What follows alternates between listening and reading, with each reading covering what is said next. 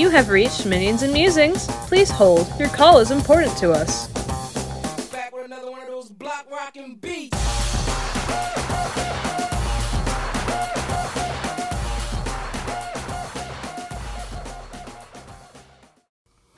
Hey, it's Evil Jeff. Once again, Calling Collective time, coming at you. Thanks for the two guys that called in.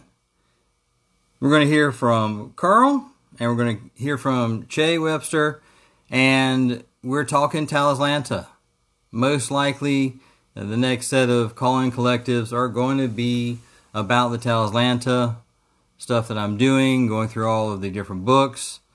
There might be some other things sprinkled in here or there, but for the most part, this is Triple T time. The Talislanta Talks. So, without further ado, let's hear what Carl's got to say. Hey Jeff, Carl here. Thank you for doing this series. I'm excited for it. I did go and download a lot of stuff from Talislanta. I'm not at my computer, so I can't check exactly what I have, but I know physically I have the Talislanta 4th edition book from around 2002, it looks like. And I also got, I guess I was going to run this at some point. This is from 2002, and then done by Shooting Iron. That's the publisher, I guess. And it actually says in the introduction that since 1987, they had gone through 4 different publishers and 1 non-publisher, someone who was keeping the rights, and then 3 different editions, and then the aborted 4th edition. But I also got the Chronicles of Talislanta around that same time. That's more like a gazetteer, which is kind of cool.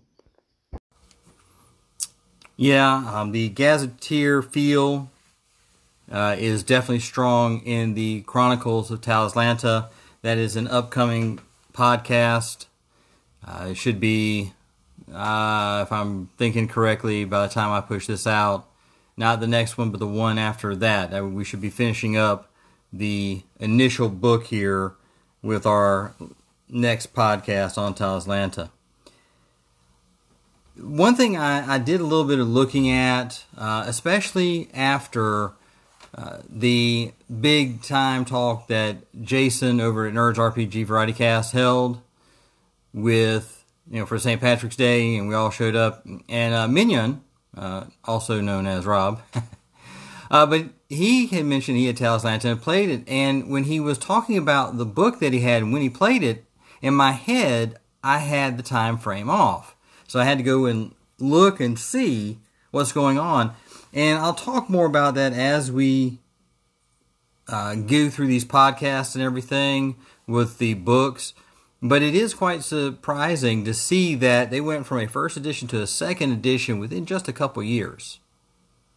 And in fact, what it looks like is that they were putting out a book for 1 edition, and then about the same time or very shortly thereafter, the next edition comes out. To me, that's a little bit of poor timing, but, you produce more stuff for 1 edition, and people could make it work with the next edition if they wanted to. So I'll talk more about that as we go along. But thanks for calling. I'm glad you're listening in. All right. Che Webster has been eager to hear me talk about this, and he's called in after each one of the podcasts. So let's take them one at a time.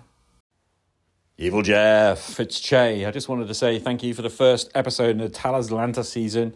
Really enjoying that stuff. You reminded me why I like Talislanta in terms of the game system. So I remember coming across that relatively recently, but really enjoyed what I read. But I tell you what I'm really looking forward to. I'm looking forward to when you start talking about Talislanta as a world as well as a setting in a little bit more detail. So please keep it coming. I just loved your musings around the sort of core mechanism of Talislanta. And you're right, 1987, a really good, solid example of a core mechanism in a role-playing game. And I just had one query, really, which was, you kind of straight up were saying, hey, you can tweak this, you can change this. And I just kind of wondered what it'd be like to try it out, to play it. Like, why don't we just try the rules? I think you said before, why not just try things out and then, you tweak it as you need to. Isn't that what you said? Anyway, thanks, man. Game on. As I move on to the Chronicles of Talaslanta, not this podcast coming up after this one, but the following one, you'll get more of the world setting there, so you'll hear a little bit more about it. But there's a later call that we have here where I'm going to address something else that you brought up. Now, I had to go back and listen to what you were saying about fiddling with things, running rules as written and so forth. And I know what I wanted to say, and I didn't say it quite effectively in that point. But what I was trying to do was saying that you could take that action table that is in Talaslanta for other games, for other stuff. Yeah, you're probably right. Let's run it rules as written. If we're playtesting something and then start tweaking it. But the idea of the tweaking and everything was meant for going to other systems that were not actually Talaslanta. That's what I was trying to emphasize at that point. Again, that one singular action table, unified mechanic, could this be extremely effective for us to use in other places? So that's where I was getting at with that. But thanks for pointing that out. Hey there, Jeff. Just phoning in after the second episode of Talaslanta. I really enjoyed listening to you talk through the sort of core mechanisms of play in the Talaslanta game. No problem there. I am, however, really intrigued to hear about what makes the world special and different. You've made some hints. I'm really quite fascinated by how the magic might be. I know mechanically how that works now, but, actually what kind of stuff's in there, what kind of spells, what kind of... even down to what kind of magical creatures and things are in the world. I'm fascinated by all of that. I guess I ought to really go and read it. One thing is that I was just struck in the mechanisms you were talking about. I was just struck by the actual similarity between that game and I think it's about 87, is it? Talaslanta Edition 1. The similarity between that and actually GURPS mechanically, which of course is 1986. So it got me thinking. Anyway, thanks, man. Game on. As for similarity to GURPS Magic, you'll know that better than I will, as you've spent more time in those rules. So yeah, I encourage you to pull out your Talaslanta book or a PDF, whatever, and kind of look through it real quick on how they do magic and compare it to GURPS, and you'll probably come back and mention that later on, but I don't doubt it, and especially for something all coming in around the same time, because GURPS was out, well, no, they're about the same time.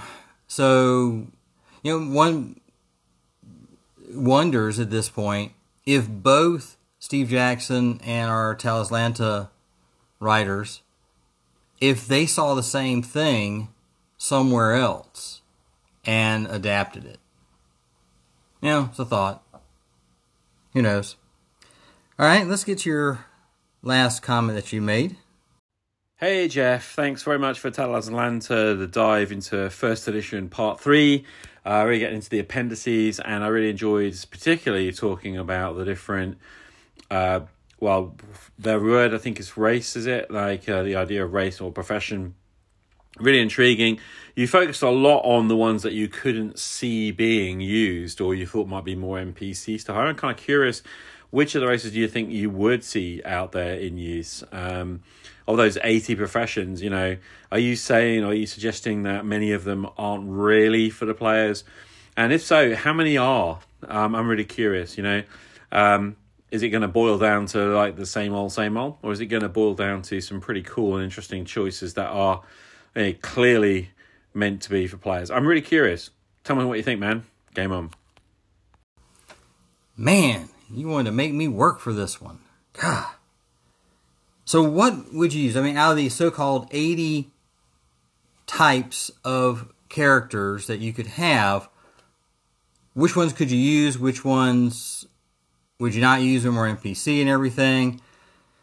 So yes, I sat down and kind of went through it. Now these are just a rough number. I might be off by 2 or 3 to a degree. This is my opinion. But ones that I would say you definitely would use, you're talking about 48 to 50 races, character types that you would probably end up using. Now, as to your thought there, this is all going to be samey. Talislanta will not let you be samey. Now, yes, you will have characters that will do a lot of the same thing, but motivations, who will interact with them, who will not interact with them, how they interact with others, that's where a lot of differences come in. So, okay, it's not all going to be truly samey in there. But just as a quick hit on this, let me see, the Amanian Warrior Priest, that one I could see being used. Now, the Amanian Mage there, and I totally blanked on the actual name of that Archmage, that's right, Amanian Archmage, probably not. So, we automatically cancel that one out. Just kind of a rundown, let's see, Azu Warriors, Ariane Druis. They're very, very passive. I could see that Druis being used as only a healer for the group, and getting you through some nature stuff here and there. But, the Ariane are pacifists. They only fight in extreme circumstances. So I don't see that being a particular race that's going to get used. Armite Knife Fighter, the Armite Assassin, Beastman's Plains Hunter, Sermilian Mage. They are, and sorry for my pronunciation on these gentlemen, that mage is all about gaining more magic. So I definitely see that type of character going out there trying to find those things that'll help, satisfy them for magic. Darkling Warriors, Farron Thief, Gnomekin Warriors, Jaka Beastmaster, Hurricane Warriors, Rahastran Wizard, Rajan Desert Warrior, Assassin, and the Necromancer. As you get into some of these, you also will find that there's some of them that would not work with certain other races. Other races would be offended by them, or they would take offense to another race or something. So, we got to be very careful about racial lines here, because that is very, very ingrained into Talislanta. Thrall Warrior, Vajra Engineer, Sarid Warrior, Za Bandit, Yutix Tomb Robber, Casimir,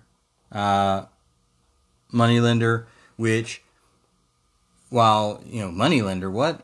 Well, they do act as thieves. It's not unknown for them to do that. And they are all about making intricate locks and such for that to protect their possessions.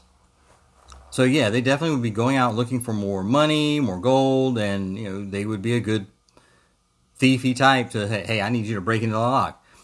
And it falls into that sword and sorcery mode where we're not going to have high fantasy where somebody, all these different characters have the possibility of doing something. More sword and sorcery where you got the fighters, and then you got the other types that are there for their special skills, their special abilities, and that's it. So, 48 to 50, thereabouts. Special cases, I would say, about 8 to 11, 12 of those. And these are only going to be due to where you are playing the type of campaign. Like, let's say, the Gal Sea Rogue, Imrian Slaver, where is the other one? Oceanian Sea Nomad.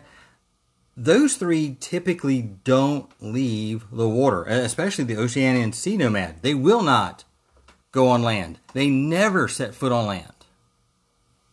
That is in the lore. So, that would be a special case.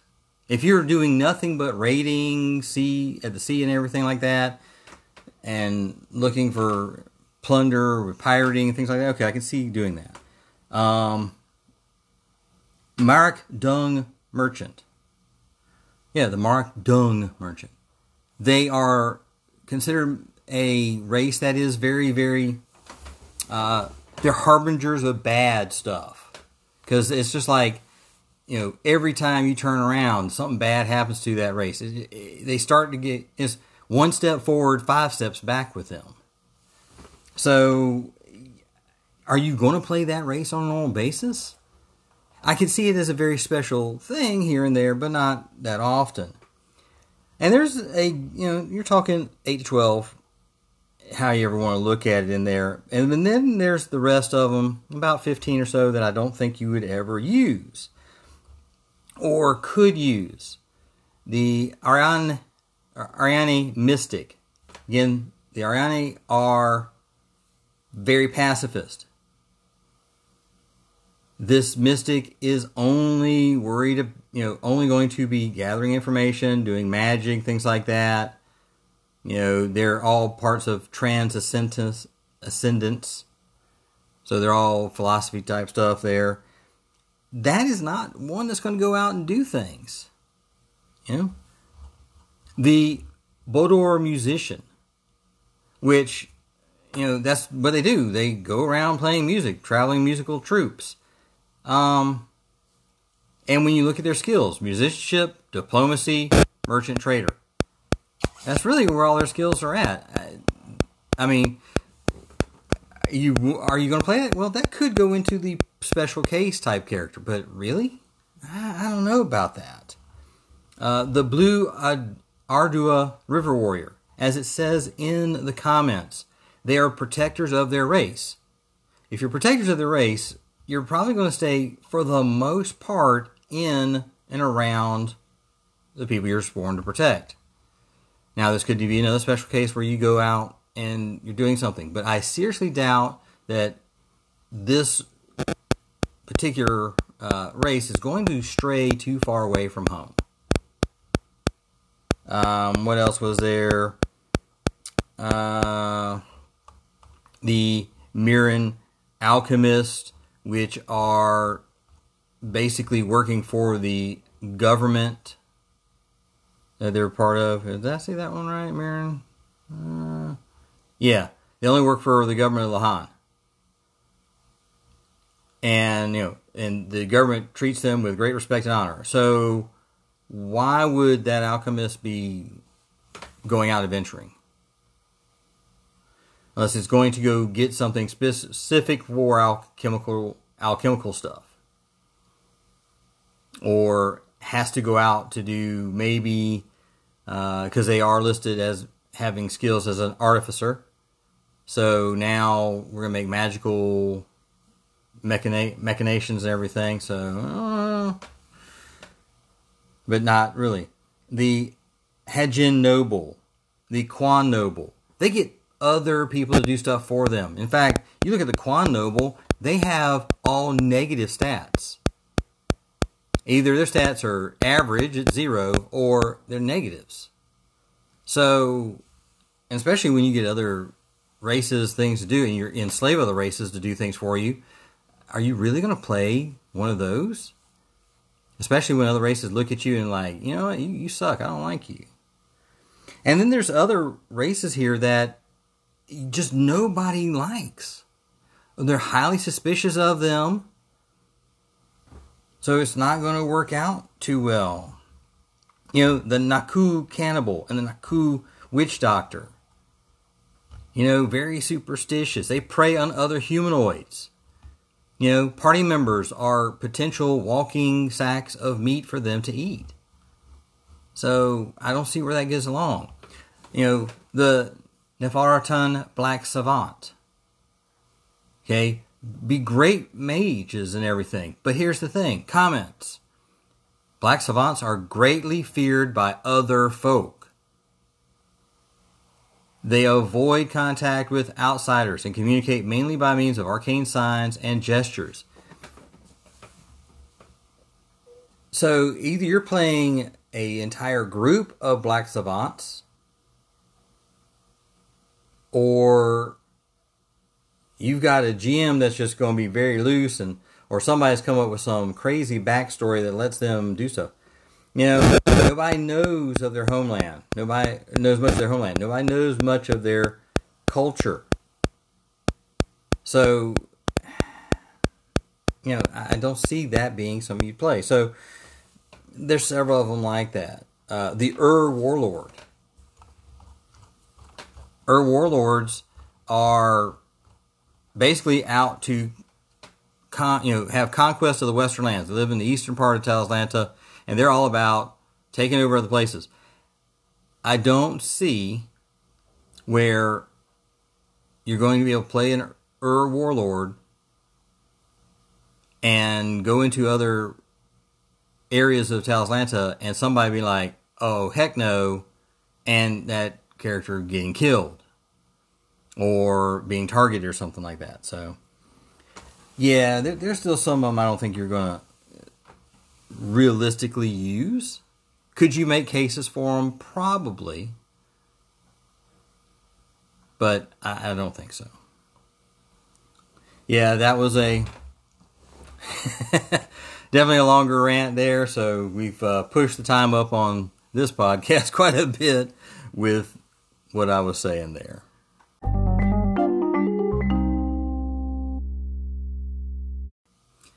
Thank you for listening in today. Appreciate those calls. Che, Carl, keep it up. Glad you're enjoying this so far. Everybody else, I know I can see that people are listening. So appreciate you taking the time out of your day to listen to the ramblings thereabouts. If you have any questions, bring them on. Let's do it.